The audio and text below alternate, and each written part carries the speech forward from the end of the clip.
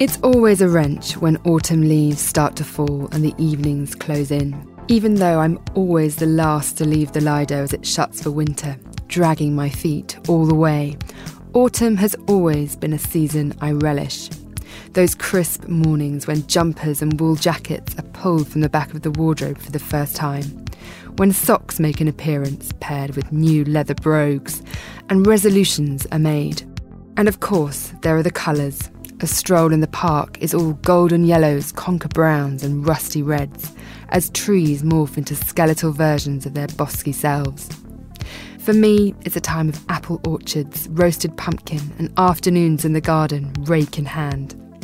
This edition of Confect Corner celebrates autumnal ritual and the earthy abundance of this time of year.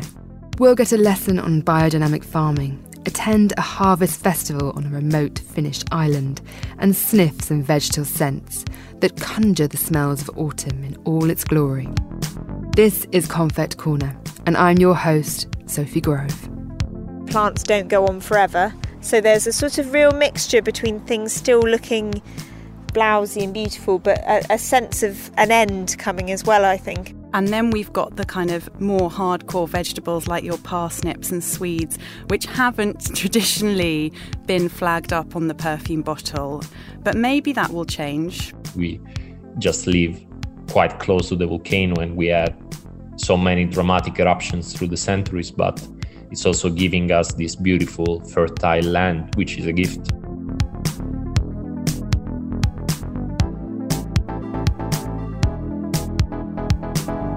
Welcome to the 8th episode of Confect Corner.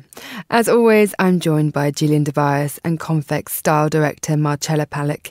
And this month, Marcella's in Zurich and Gillian is in Paris. Hello both. We are really a pan-European gang this episode. Bonjour Hello. Sophie, bonjour Marcella. Bonjour Gillian.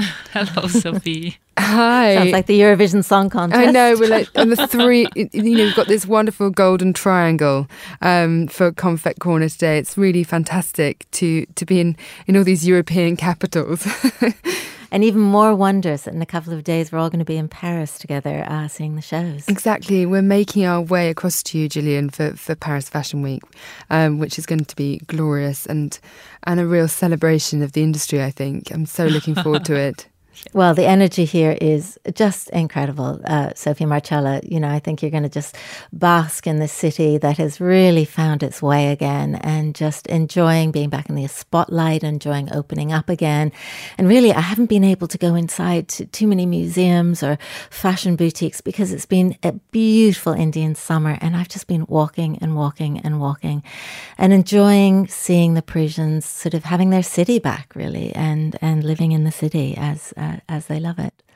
Well, you've already set the tone, Gillian, but we usually start the episode with something that's caught your attention or piqued your interest this month, and you've been to a rather interesting sounding exhibition. Well, with our lovely Beirut friends, Kamal and Rabi, they hosted a dinner and I reconnected with a wonderful, young, talented Lebanese architecture who is in Paris. He's just been designing an exhibition for the Institut du Monde Arabe, and it's called Lights on Lebanon. And it's really a tribute to the resilience and the vibrancy of the Lebanese art scene. It's a year on since that horrific explosion in Beirut. And it's a tribute to that because, the history of Lebanon in the last 50 years has been so extraordinary. And art is always a bit of a barometer of that. It reflects it. It goes against it. So the exhibition is very cleverly curated with each decade having newspaper clippings on the wall. So it shows what's going on culturally, politically, at the time. And then you walk through a room full of art that in some way responds to it. And the walls are this beautiful dusty pink colour and made partly from the soil of Lebanon. So I can't recommend it more highly. As I said, the architect is Karl Gerges, and he's designed the exhibition, co-curated it, and it's on until January the 2nd. Marcella, you just got back from Milan Fashion Week. What did you see? There was also a beautiful Indian summer with golden lights and beautiful weather every day. It was amazing. And especially I enjoyed that people, the fashion crowd, was so happy to see each other again in person. It seemed like at every corner there was a party going on. So I saw a lot of joyful wearable spring fashion in bright gelato colors, lots of handcraft, crochet and embroidery. I loved the collection of tots made by the new creative director Walter Chiapponi. It was really beautiful. Then, of course, as we covered already, Plan C, Colville, and also very nice Bali with its workwear-inspired collection. Marcella, you were sending me some glorious pictures, little snapshots. And the gelato colours, I mean, you say there's some very vibrant and, these blues and pinks and yellows that kept on popping into my inbox. Yes, indeed. The collections I think people were enjoying life again, thinking on holidays and going outside. And the colors of the spring and summer collections reflected these emotions. Now, Sophie, you've been to Athens, haven't you? I have. I've just come back from a couple of days in Athens for the Monocle Quality of Life conference, where I was hosting a few panels, and it was amazing. I mean, what a beautiful city at such an interesting point in its evolution. We were talking about how it's having its moment and people are flocking from around Europe for this kind of creative sense of slightly, it feels very East there. The smells, the texture of Athens and the kind of energy of the city is very palpable and very distinct. And it did remind me of my time in Istanbul, but it was such a wonderful couple of days, and I've sort of bottled it. I found this wonderful brand called Naxos, the Naxos Apothecary, which is a beautiful brand from Naxos, but the products are so wonderfully evocative of Athens as well. I went into some of these beautiful Orthodox churches, such amazing, decadent, gilded icons, and this sense of candles lit. And I, when I was smelling one of the scents I brought back from the Naxos Apothecary, it really just transported me back to one of those moments that I managed to grab away from the madness of everything, and just that sense of calm and that musty, wonderful incense that you find in Greek churches. Perfect for fall, winter. Well, I think it's time we got started with the programme, and what better way to kick off our autumnal theme than by celebrating the harvest. Nestled between Finland and Sweden and surrounded by the Baltic Sea, the inhabitants of the autonomous Öland Islands have relied on subsistence farming and fishing for centuries, growing just what they need without surplus for trade. Life this far up north follows the natural rhythm of the region's 4 very distinct seasons. Each year, the islanders celebrate the end of the summer season with a traditional harvest festival, Skurdafesten. Farms open their doors and welcome visitors from near and far, with the farmers and fishermen touting their fresh produce. We sent our reporter Petri Bertsoff off to the islands to find out more.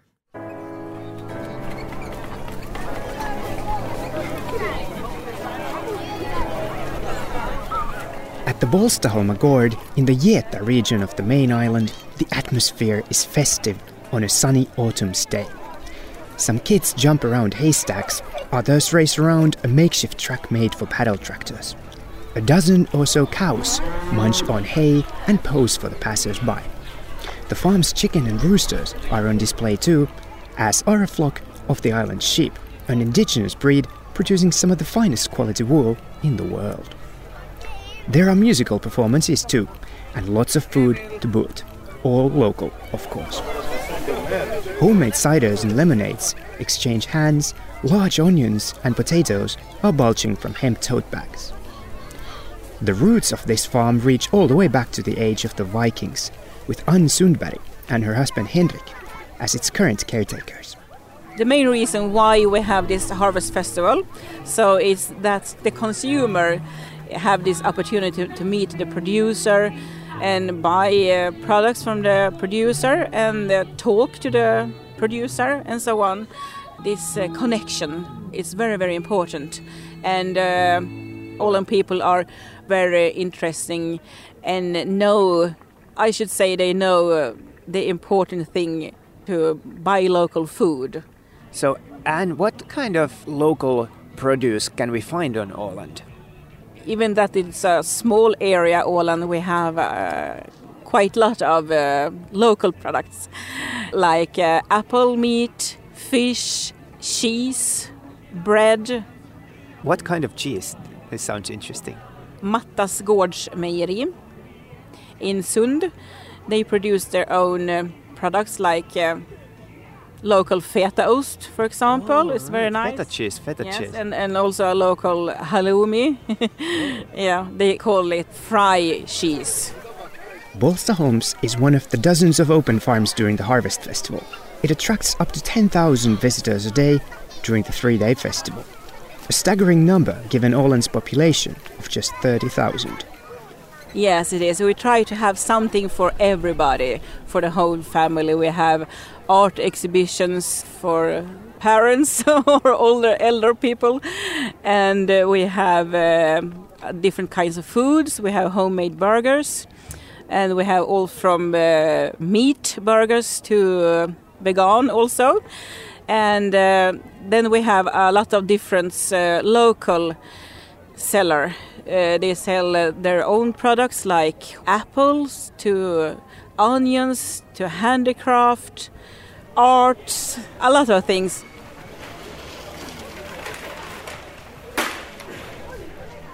Open Water Brewery, a local microbrewery in the southwestern region of Limland, offers another take on the Harvest Festival. There are no farm animals or wayward children jumping around in haystacks. Instead, locals in their 20s and 30s are sampling artisanal beers and eating street food prepared in on-site food trucks.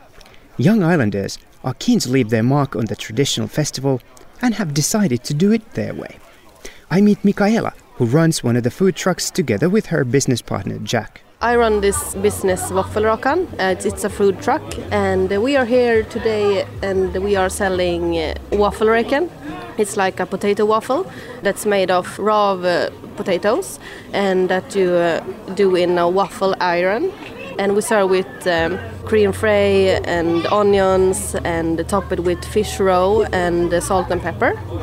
Oh, that sounds really tasty. Is it locally produced ingredients that you are using? Yes, the potato is actually from my boyfriend is a farmer, so he is having the potato and onions. We would like to do it like in a modern way, like it's the food truck. It's more, modern, and but the food is very original. It's like råraka, and that's a very classical dish here in the north, but we do it in a modern way. A lot of the local youth, they were born on the island, they moved to study and work somewhere else, but I'm seeing a lot of young people here at the festival. What's the story behind that? It's like fantastic because everyone that's not here, like they are studying or moving somewhere else and working, they always come home to this weekend because everyone wants to enjoy the Harvest Festival. It's like you must go there. So everyone's coming home and stay at their families and go out like Friday, Saturday and Sunday and eat. So it's very important for the young people. What happens in the evenings? Are there any Skördefest parties happening?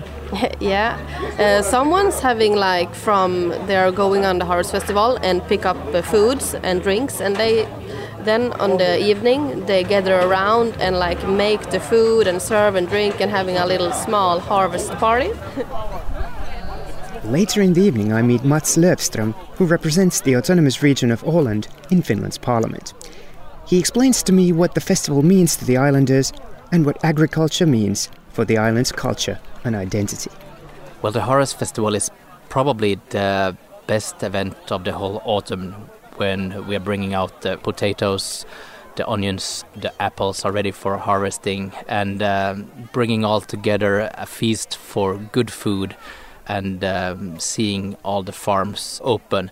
Everyone, going in Italy or France or in Greece, you see how proud people are for their farms and for their products. And we don't have the same tradition in the Nordics, I think, but it starts to develop and the Harvest Festival is the main event for that. A small island of 30,000 inhabitants have its own dairy where we can have fresh milk, ice cream, cream, really good cheeses. We have a butchery where we have both lambs and cattle. So we have some really good meat here, also locally produced, never leaving the islands. And I mean, if you look on Sweden and Finland, for example, this has been centralized. There are only, some really big producers where the animals are transported for, not that long distances, but still it's not so local as it was in the past. Here everything is still local, and everyone knows that in order to have that also in the future, you need to buy those products, because otherwise those industries or the farms cannot exist. Löfström explains how the Harvest Festival has helped the locals discover what their fellow islanders have done with the local produce, and thus inspired young people to engage in agriculture too. People see that, those are doing fantastic thing with lamb meat. Okay, maybe we should do something with cattle. Maybe we should start a small dairy with 9 cows, only doing some really good halloumi cheese, some ice cream with 9 cows. And it's super, super local, and people are doing it. And it's young people who does it. And that's really fantastic. And it's important for the countryside.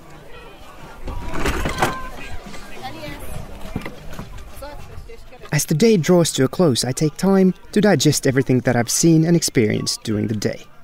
I reflect on my own experiences of growing up in a small agrarian village in Finland and my current life in a bigger city, far removed from the origins of the food I eat and the community that grew it. Harvest festivals such as Åland's Skördefesten play a key role in fostering a sense of community among the locals by marking a shared experience that the changing of the season ultimately is.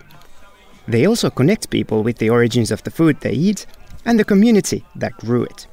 Thus, they help cultivate a more nuanced appreciation for local produce, one that goes beyond seeing food for its nutritional value alone, teaching people instead that buying local produce helps keep the countryside alive and vibrant. For Confect in the Åland Islands, I'm Petri Burtsov.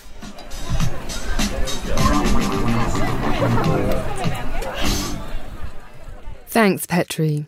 All that digging up of vegetables has sparked our senses, particularly our sense of smell. While fruit and flowers tend to form the base of most fragrances, there's something grounding and nostalgic about the scents you find in vegetables, from the tomato leaf down to the earthiness of a root. We wanted to explore this further, so I spoke to an olfactory expert, Lizzie Ostrom, about the vegetable-based scents that perfumers are turning to. So Lizzie, it's great to have you in the studio, and it's autumn. It's a very crisp day outside, in fact. So we thought it'd be great to talk about some earthy scents and in fact some sort of vegetal scents. And we've got some beautiful bottles in front of us on the table, but I want to start just by asking you a bit about vegetables and the scent industry, because so far I don't think anyone's really wanted to smell like a carrot.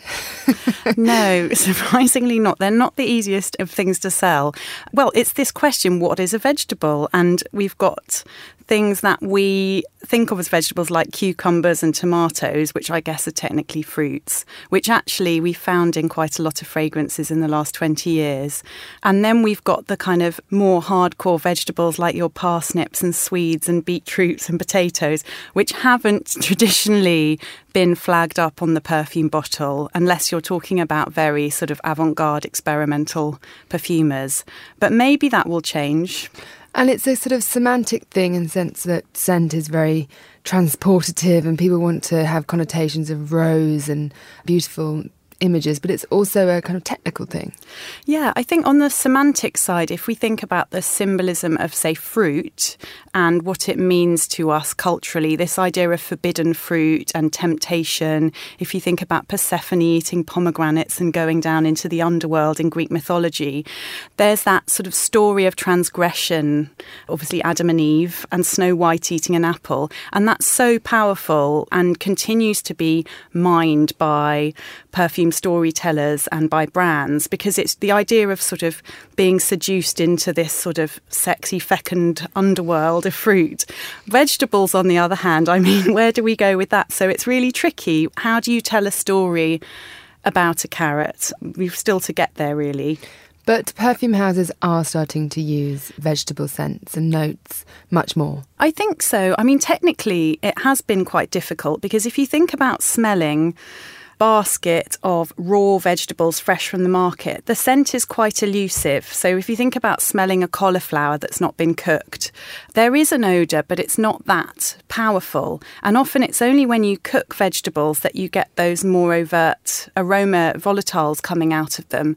And also eating vegetables, a lot of the smell doesn't come from when you breathe them in. It comes from what's known as retronasal olfaction. And that's when you're chewing something and you've got it in your mouth and you're exhaling, and then you get the true aromatic experience. And actually that's true of fruits as well, because a strawberry before you put it in your mouth doesn't necessarily smell very much. So it can be quite tricky to capture the essence of a vegetable, but it is starting to happen more. And in fact, some raw materials, the sort of ingredients that are used by perfumers, do have vegetal aspects to them. They just weren't necessarily very popular or not used sort of beyond trace amounts. Well, we've got some lovely scents that you've brought into the studio. Maybe we could start by sniffing a few and you can talk us through some of the notes. Lovely. So this one is an interesting fragrance. Now, this doesn't sell itself on vegetal story. This is actually Tom Daxon's Sicilian Wood, which is a beautiful fragrance. You smell it, Sophie, and see if you think it reminds you of anything sort of fresh and salady. Oh, yeah, a little bit salady, a little bit green.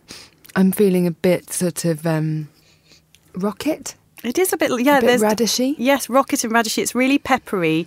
When I smell it, and I'm sure Tom Daxon doesn't talk about this, but we know when you're muddling cucumbers in a cocktail and you've kind of macerated them a bit, I get that really strong cucumber smell from this. And along with these sort of cedary woods and something quite sort of savoury, but it's very much at the sort of fresh, herbaceous end of the vegetable rather than anything too starchy. It's a bit Peter Rabbit. I feel like I'm down in the salad patch, kind of rooting about. Yeah. All right, I'll be Benjamin Bunny then. If you're Peter, we'll be there together. Then there's also, and this is again the kind of thing that fragrance houses are more comfortable with. This is by Sicily, and this is Eau de Campagne. The idea of being in the countryside. So this is a classic. It's been around since the 70s. In perfumery terms, you'd probably call this kind of a fresh chypre fragrance. So it's very green and it's got that sort of mossy base to get it a bit more substantial. And this was one of the first fragrances where people really got that tomato leaf sort of feel. So if you imagine those green leaves, tomato along with the blackcurrant. So it's slightly sort of fruity and spicy. It's funny because how you explained it earlier, the idea that when you're smelling a tomato, it's so different to eating it. And that sort of prickly, sort of almost fuzzy, amazing feeling you have when you first pick a tomato. This really captures that. Yeah, and the language of vegetables and describing the flavour of vegetables, it's not something I'd been sort of particularly paying attention to. But there's these brilliant words like salinity and the minerality, the kind of language you might have used about white wines, but that really do apply to a lot of vegetables as well. This is quite a masculine smell, would you say? I think it's almost like that sort of Acqua di Parma, very suave, white shirt sort of feel, but with a little bit of a twist to it. So you could definitely apply it quite sparingly for that sort of earthy twist. You don't want to douse yourself in this Sicily number. No, otherwise you probably would smell like a vegetable drawer or that you've just been back from the market.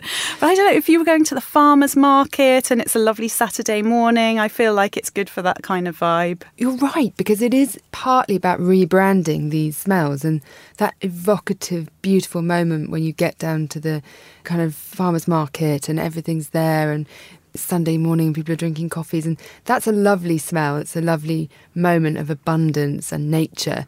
Why not smell of that rather than a rose? Well, exactly, because again, if I've really been enjoying recently the smell of really fresh sweet corn, that lovely soft milky scent with a sort of snap to it because it's still so fresh and it's still quite juicy, and that is totally different to a sort of roast corn cob, which is quite sort of sickly and syrupy. So vegetables can be so many things, and it's just about thinking where you kind of want to be with it. So this is a beautiful bottle anyway. It's called Like This, État libre d'orange.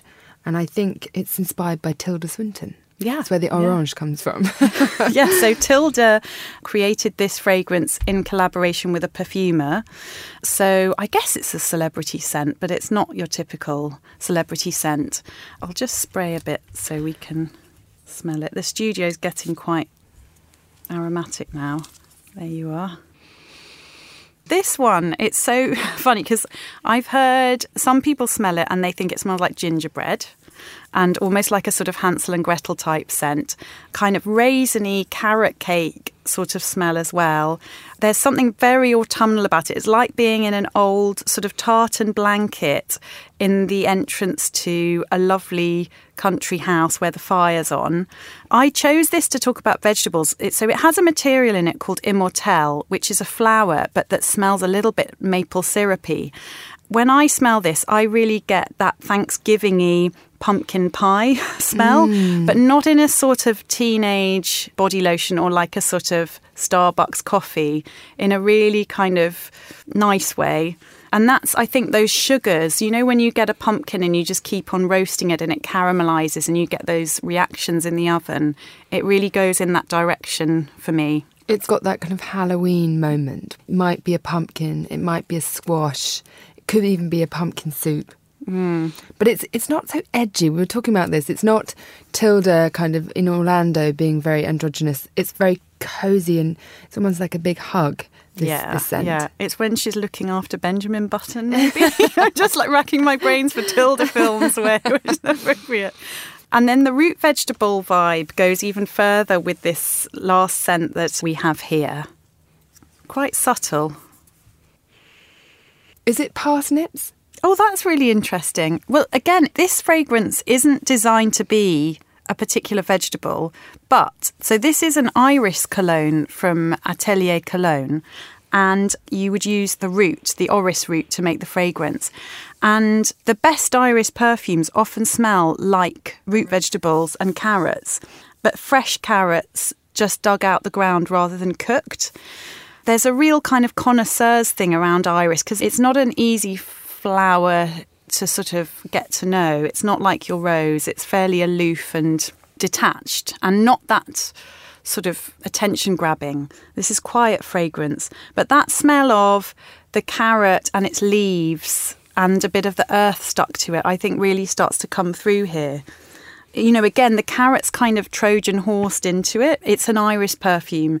And what we haven't necessarily seen so much of yet is kind of eau de carotte, which I think we need to get to next, maybe. Does it exist? Or no? I think there is a fragrance called I Love Carrots, which comes in this hilarious box, but I absolutely don't gravitate towards it. I mean, maybe it's a semantic thing, but I think maybe we do need to work on that, whereas even the root of an iris has something very sort of mysterious about it, even if it does smell a bit like my potato patch. And it might take decades. I mean, we're just embracing the courgette cake, right? And it probably took a while for the carrot cake to kind of become a thing back in the 60s and 70s. We've got the courgette cake now. But you're right, I would not spend £100 if someone said, look, this is the most beautiful courgette you'd ever seen. I wouldn't do it.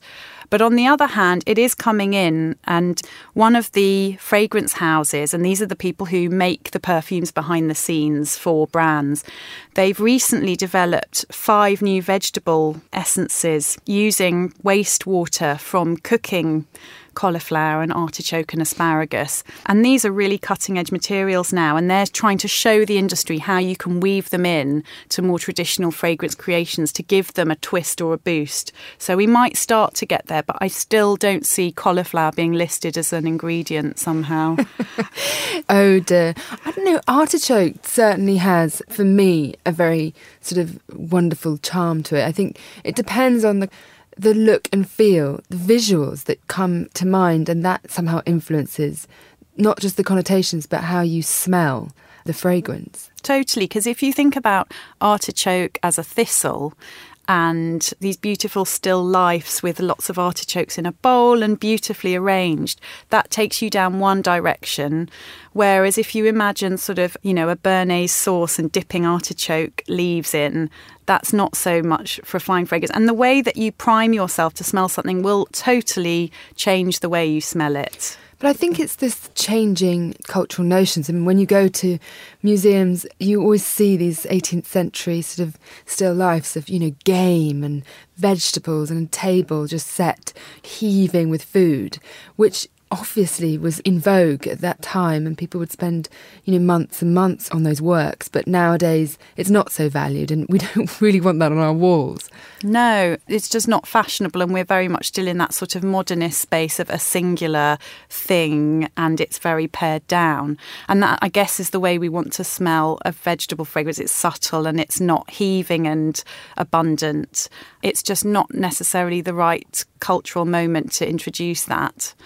But maybe this is a sort of decades-long project. I know, there's certainly a vegan lobby coming forward, so perhaps this is a moment, actually a pivotal moment, with people doing away with meat and other things and embracing all things vegetal. Maybe, Well, thank you, Lizzie, so much for coming into the studio today. Thanks, Sophie. That was Lizzie Ostrom speaking to Sophie. Coming up, we're going to the farm, one in the Italian hills and another in a North London suburb. Plus, we learn what it's like to grow grapes for winemaking with an active volcano bubbling away behind you. Our next story comes from the autumn issue of Confect, which is out now. Before we talk about it, Marcella, I wanted to speak to you about how we think about the seasons. Releasing a quarterly magazine means that we're both thinking in terms of autumn, winter, spring and summer. And that's how we think about fashion as well. But I wondered, from your perspective, I'll give you mine in a second, how do you sort of conceive of the issue in terms of seasons, and how do you avoid those seasonal cliches? Well, I think I start very basic and close to life. I'm looking what my friends are doing in those months, what they would like to dress, and what are their dreams to dress. And then I start to build stories. I think I don't start with collections and trends and whatever. I love to start from the everyday life of all my friends. And it's funny because we have to project ahead, because it's not autumn when we're putting the issue together. And so you have to really use your imagination and conjure these almost childlike memories of the season to get that essence of what it really means without venturing into the world of cliché.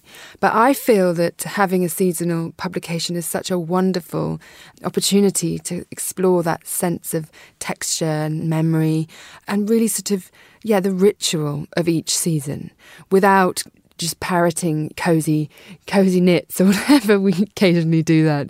But I think it is very rooted in nature and human behaviour, like you say. Yes, indeed. I mean, we start, like I said, in summer, we are more outside, not working so much. And then, life comes back. The French call it la rentrée, when everybody comes back to the cities. You dress up again, you have events, you have a lot of things to do. But also you're dreaming of those hikes in the Indian summer forests, of countryside, of the mountains. I think this is what we are dreaming of and what we are doing or try to do on the weekends. And I start there and then think, okay, what would I love to dress on these occasions?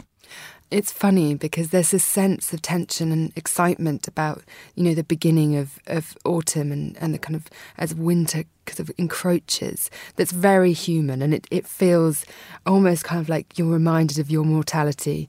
And I think when I was commissioning the essays for this issue, quite a few people talked about that, the kind of lighting a fire and kind of cozing under a blanket, but feeling, there's a wrench, summer's gone, but you're happy that it's kind of a moment to hibernate. I really like that.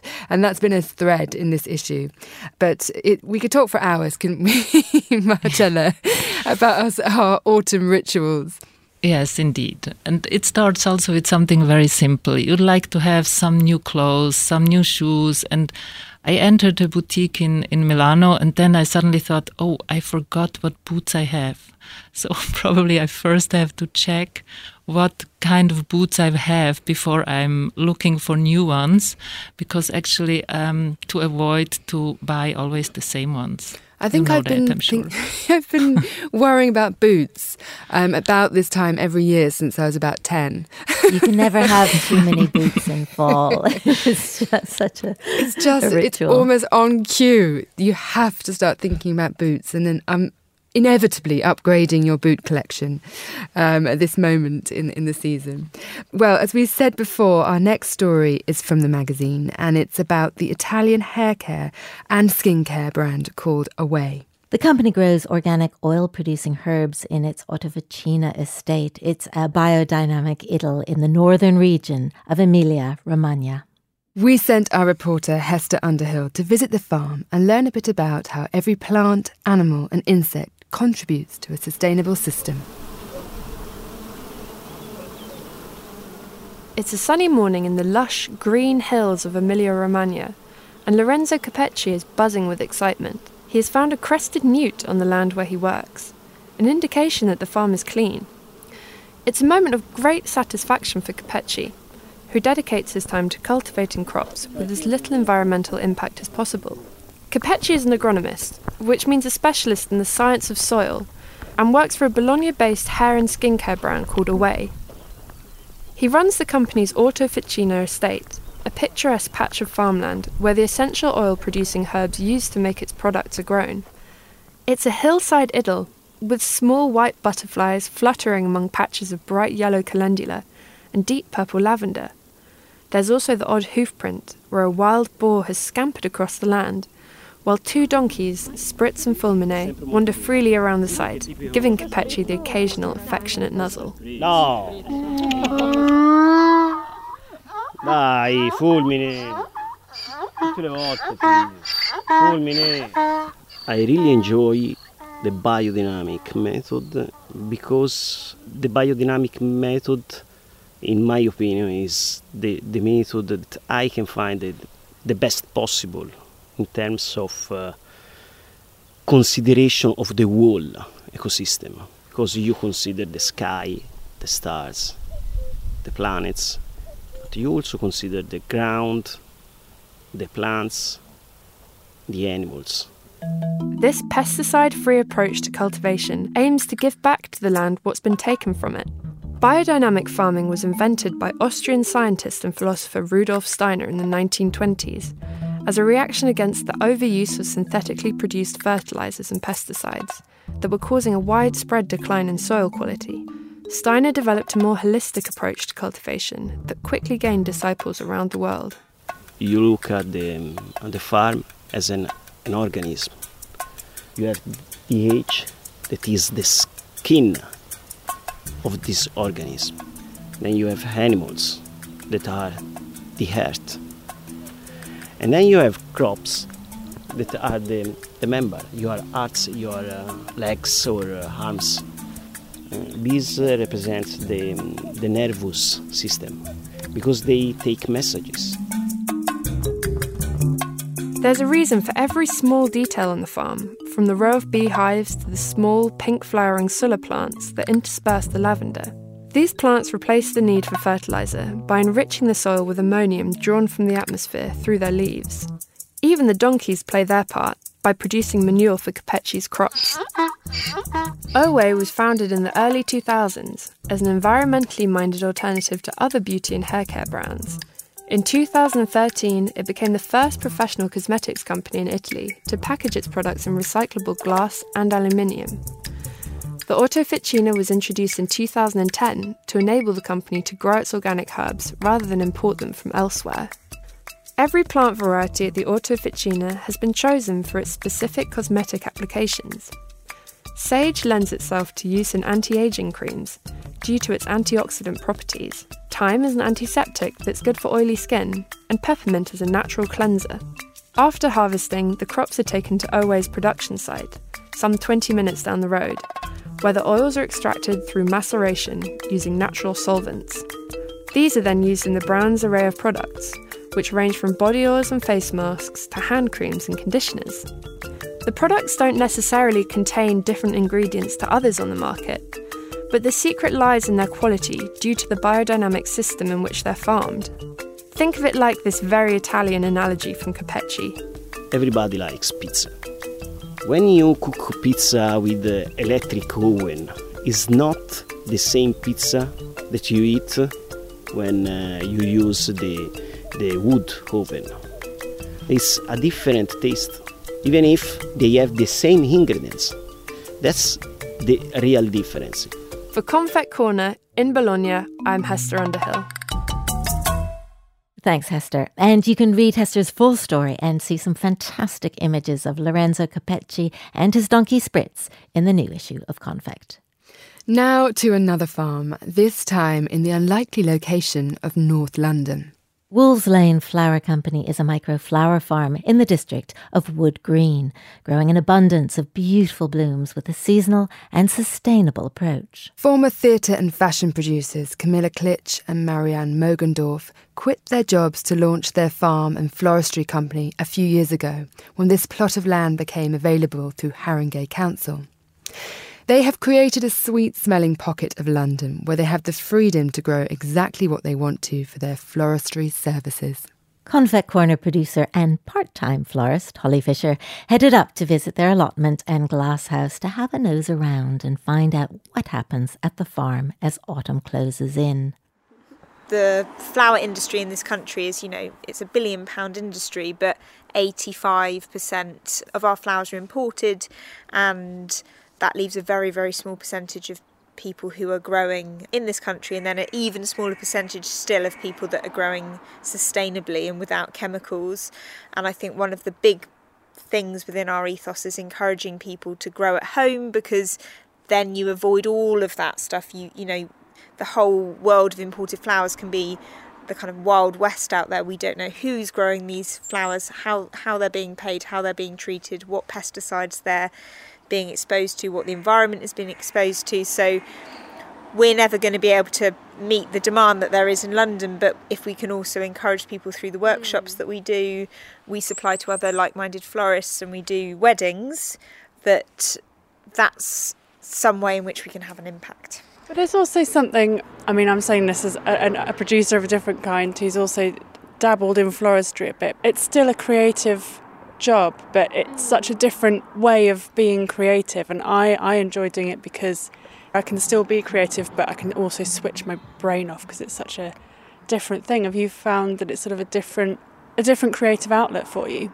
The priority within our jobs was often to facilitate other people's creativity, and actually being able to put yourself in the place where it's your creativity that is the driving force of the business, and that comes down to what we decide to grow, what varieties of all the thousands of different seeds that we can choose from, and then of course moving into the floristry aspect as well, that every time you make something it's going to look completely unique, because you will never have that particular palette of flowers at your disposal again. I think there's something hugely satisfying about that, and I guess as well that kind of hand to head thing of you switch off your brain when you're arranging flowers and you just do, and I think it's a relief, isn't it, in a world where we're always thinking and multitasking, and you don't multitask when you're making an arrangement like that, do you? No, and because we're farmer florists, so because we grow the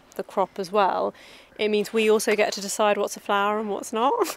We get to grow things or cut weeds that we're like, this is exquisite, and we're going to include that, and that's incredibly liberating and much more creative, we find, than working to a recipe. That's not to undermine people that do, but we have much more freedom to just work with whatever we see here. We don't have space to grow lots of foliage here, so we get to forage on this site, which is amazing. Before we go off and have a look at the farm, maybe you can just explain a bit about what growing flowers sustainably means.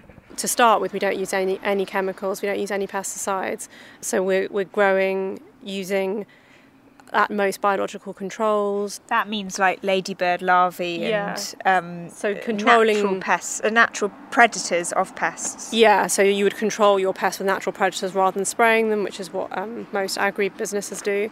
And one of our big focuses every season is to try and enrich the soil as much as possible, add goodness, add organic matter into the soil, because everything starts with the soil. If you have healthy soil, you'll have healthy plants. So our major focus is using regenerative practices. Well, should we go and have a look? Sure. Should we head up to the top and walk down? Yeah. Is that good? We try to have little pockets of things that we grow for the pollinators. So things that aren't actually very useful to us, but it is good for increasing biodiversity. A brilliant example is like this big patch of borage here, which looks really weedy and untidy, but borage is a flower that has some amazing ability to replenish its nectar. It's something like, I'll get this wrong, but it's something like every 45 seconds or something. So it's a warehouse of nectar for pollinators, for bees and hoverflies and stuff. How have you found that your relationship with the earth and with nature has developed as you've done this job? Well, it's a really big question. I think the more on a day-to-day basis you're thinking about the earth, the more you realise we don't know, and that's not just us as individuals, because certainly we've got a lot to learn, but it's just such an unstudied subject. It's, there's all those amazing facts about a teaspoon of soil has as many microorganisms as we have people living on this planet or something like that. And we don't know enough about it. It's hard not to sound quite hippie, isn't it, when you're talking about this stuff, because the more you learn about soil and its potential, the more excited you get and the more you realise we have to respect it. So I just think the more I've learnt, the more I've realised we don't know. I think also we have to learn when you're working with nature, you have to understand and you have to sort of acquiesce, there is room for everything. So because of the way that we grow, we have to make room for pests, because if not we drive ourselves mad, and we do lose crops from time to time. We have a terrible problem with foxes on this site. They dig up sweet peas, they dig up phlox, they dig up really precious crops because that's just what they do. That's fun for them. They knock over our seedlings, they sleep on a whole bed of larkspur. But they were here before us, so we've just got to live with it. For me, my main pest is my neighbour's cat. Oh, right, yeah, cats are pretty bad as well. Yeah. We're recording this in September and the season is changing, and I wonder if you can explain a bit about what the farm looks like at this time of year. It's always a real mixture where you still have a lot of colour. So the dahlias, we're just standing next to the dahlia patch at the moment, they're still happy and we try and have a real varied palette. And then there are other crops, because at this point your annuals, so with something like a cosmos, which is a half-hardy annual. We've got a big bed of cosmos here, but it's all beginning to go to seed because, plants don't go on forever. So there's a sort of real mixture between things still looking blousy and beautiful, but a sense of an end coming as well, I think. And I don't think seasons are ever as definite as we think of them. We think of winter being the end, but that is being ushered in through autumn as well. So you have to think more creatively about the ingredients you use at this time of year, looking to seed heads, looking to the kind of sculptural stems and branches and leaves beginning to turn, which will happen more and more in the next few weeks. Autumn is so busy, get our bulbs in, we'll dig up perennials, we'll divide them, and then we'll fall into a heap. So we're inside the glass house. Well, this is an excellent example. Look at these two foxes here hanging out on our staging. They're so brave. This is the glass house. So we've set up these raised beds in here. We've put an irrigation system down. That's made a huge improvement to how we can grow and the quality of the flowers we can grow. And the healthier the plants are, the less problems we have with pests. But you can see some of these zinnias just here.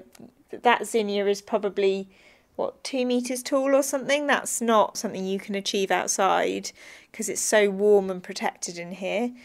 But we're working all the time to try and keep improving this soil and create an ecosystem, because there was no ecosystem in here at all. But everything that you see in here is pretty much right. We're right at the end of the season now. So although autumn for many of us feels like it's only just beginning, in some ways it's sort of, the flower season is really at its end for us. But we'll show you at the bottom we've got chrysanthemums, which are sort of our final thing that we cut, and we cut those through into November. It smells incredible in here. This is probably what you were smelling. Oh wow. It's just nice to be in a bit of London that smells so nice. Yeah. Especially in wood green. You expect it. This is Helichrysum, which is also all known as straw flower, which is also really good for drying. It's like a super 70s flower. Yeah, it looks super 70s. Love. That's so fun. And then we can show you where we dry. It's quite tough for us when we get to sort of like mid-November that we're not harvesting flowers anymore. And obviously florists make a lot of money out of Christmas, but because we have a finite amount of foliage and flowers, that because we're not going to buy in, because a lot of that stuff comes from abroad, then we have to use our own stock. And so we try to limit waste throughout the season by cutting flowers and drying them. So I think that's something else that we can offer that answers one of the environmental problems within the floral industry. That's what we hope anyway. If people continue to ask wholesalers, where did the flowers come from? Like, how were they grown? Can you get more British stock? Where did this British stock come from? Is it from an environmental source? The power lies with the consumer ultimately. If everyone keeps asking those questions, then in the end, the industry will start to move in a much better direction for the environment. So for us, it's not a question of saying everyone has to do what we're doing, because if you're not doing what we're doing, then you're not sustainable. It's just, let's all take a bit more responsibility in getting the industry to be more green and to be more environmental. Thanks to Holly for that report from Wolves Lane Flower Company. Now for some final thoughts on our theme this week, we've invited Jacopo Maniaci, who is the director of the Sicilian vineyard Tenuta di Fassini. The vineyard was moved to Mount Etna by its Tuscan owner Silvia Maestrelli in 2007, and it's one of many that has popped up in that dramatic location to take full advantage of the volcanic soil and its many nutrients and minerals. Jacopo Maniaci tells us about the riches the soil provides their vines, how that can change with an eruption, and what it's like living around Europe's most active volcano. The volcano is the biggest one in Europe, that's the most active, and moving yourself 5 up to 10 kilometers in a vineyard could really mean a dramatic change in the expression and the taste of your wines. For instance, I make a great example, which is our vineyard here is literally surrounded by 2 different lava flows. The all 7 hectares are enclosed between a 1911 lava flow and 1809 lava flow. Depending on the eruption, you can really have a different set of minerals and a different soil texture. The volcano is not always erupting in the same way from the same crater with the same intensity at the same time. And we make wines in the same place with 2 different soils, and one area gives much more concentration and grip on the palate and tannins and muscles, and the other one is much more, the expression is much more feminine and lighter and elegant and spicy and sharp and vertical. Therefore, the soil composition and the amount of minerals, which is always huge because, it's like free fertilizer. Either the ash from the volcano is free fertilizers. It is like, potassium, manganese, iron, phosphorus. There are so many minerals in it. Therefore, we do not irrigate at all. And we are 100% organic. No pesticide, no herbicide, no anti-gectogrammic. We don't really need external addictions because everything is quite healthy here because of the volcanic activity. Of course, it's also a treat because, as you can imagine, we just live quite close to the volcano and we had so many dramatic eruptions through the centuries, but it's also giving us this beautiful fertile land, which is a gift. To me, the real soul of Mount Etna wines is to create a mixture between the mineral side, of course, we need minerality, so crispiness, ink, iron, in a sort of way, like even bloody sometimes notes on the nose, but at the same time, like underbrush, Mediterranean scrub, little bit of herbs, mentholate notes, a lot of spices. Etna today, the focus is always shrinking into those small plots where the soil is so unique, where the altitude, the human heritage, the qualities in general of the vineyard are able to giving something unique. Each one is like a little gem, a single piece of land, a single vineyard, which is able to express something very special. This year, the volcano has been truly active, it erupted more than 70 times.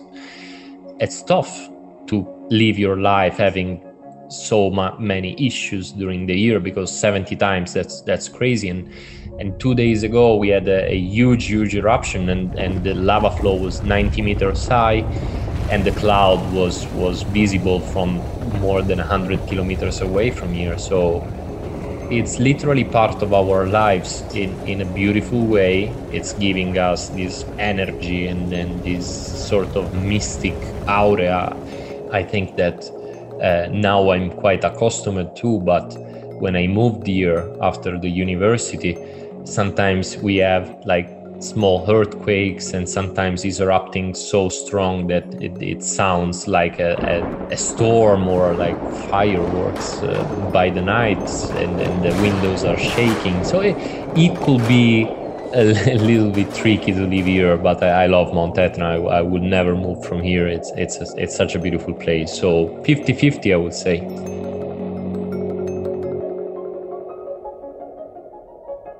That was Jacopo Maniaci of Tenuta di Fassini Vineyards in Sicily. You can learn more about winemaking around Mount Etna in a report by Laura Reisman in the new issue of Confect. Sophie, how would you like to do a little wine tasting in the shadow of an active volcano? Well, I can definitely imagine that it's a huge draw. I mean, the drama and the kind of just sheer power of nature that people are living and working around must be very kind of awe-inspiring. But at the same time, I'd feel that it was just the presence would be maybe an anxiety for me. I even felt that ambivalence in the report with Jacopo. He felt drawn to it, but at the same time kind of quite rightly a bit sort of worried and frightened of this thing. Maybe that sense of danger makes the wine taste all that little bit better. I think it does. And in the report, you'll see people got there from all around the world and just thought, this is just my anchor. I'm so drawn to it. But personally, I've spent a little bit too much time in the ruins of Pompeii to really ever up sticks and move there. Well, Marcella and Gillian, we're nearing the end of the programme, and we've talked a lot about the seasons today. But before we go, I wanted to ask you a bit about your own seasonal rituals. Do your habits change as we go into autumn? Of course, and not only fashion, but also it's the food changes. So for me, it's a ritual, probably See Bad Enge, where we went for a swim also. You can have their mul and frit in the evening. So this is for me kind of an autumn ritual, or the chestnuts on fire, which starts to be offered on the streets in Zurich. So this is for me like fall. And Gillian, what about you? Well, I don't have a garden, but I have a terrace. And so I have two rituals, seasonal rituals. One is in spring, but the other is in fall when I go to my favorite nursery for plants, which is Clifton Nurseries. And I change up my whole pots on my terrace. And they're, instead of like the pinks and whites and blues of spring, I look for fiery colors and green ivy and orange rusty leaves, so that I have a terrace that is full of color, but a different kind of color that's going to see me through the fall and hopefully a little bit of winter. Well, I spend a lot of time raking in autumn because I've got a beautiful tree, it's called a hornbeam, in my garden, and it just drops tons of leaves. And I love that ritual. And for me, autumn as the trench coat comes back in, and I just really love putting my trench, I've got so many of them, putting my trench on and getting on my bike and sort of braving the wind in the park. But that's all we have time for on this edition of Confect Corner. Thank you to Gillian Tobias and Marcella Palick for keeping me company again. Our autumn issue of Confect is out now, and you can subscribe at confectmagazine.com. While you're on our website, why not sign up to our weekly newsletter, Confect Compact, for interviews, fashion tips, wine recommendations and recipes. Confect Corner was produced by Holly Fisher, Carlotta Rebello and Paige Reynolds. Additional editing was by Chris Ablakwa, and thanks to Sophie Monaghan-Coombs. We'll be back next month with more, but until then, from me, Sophie Grove, goodbye and thanks for listening.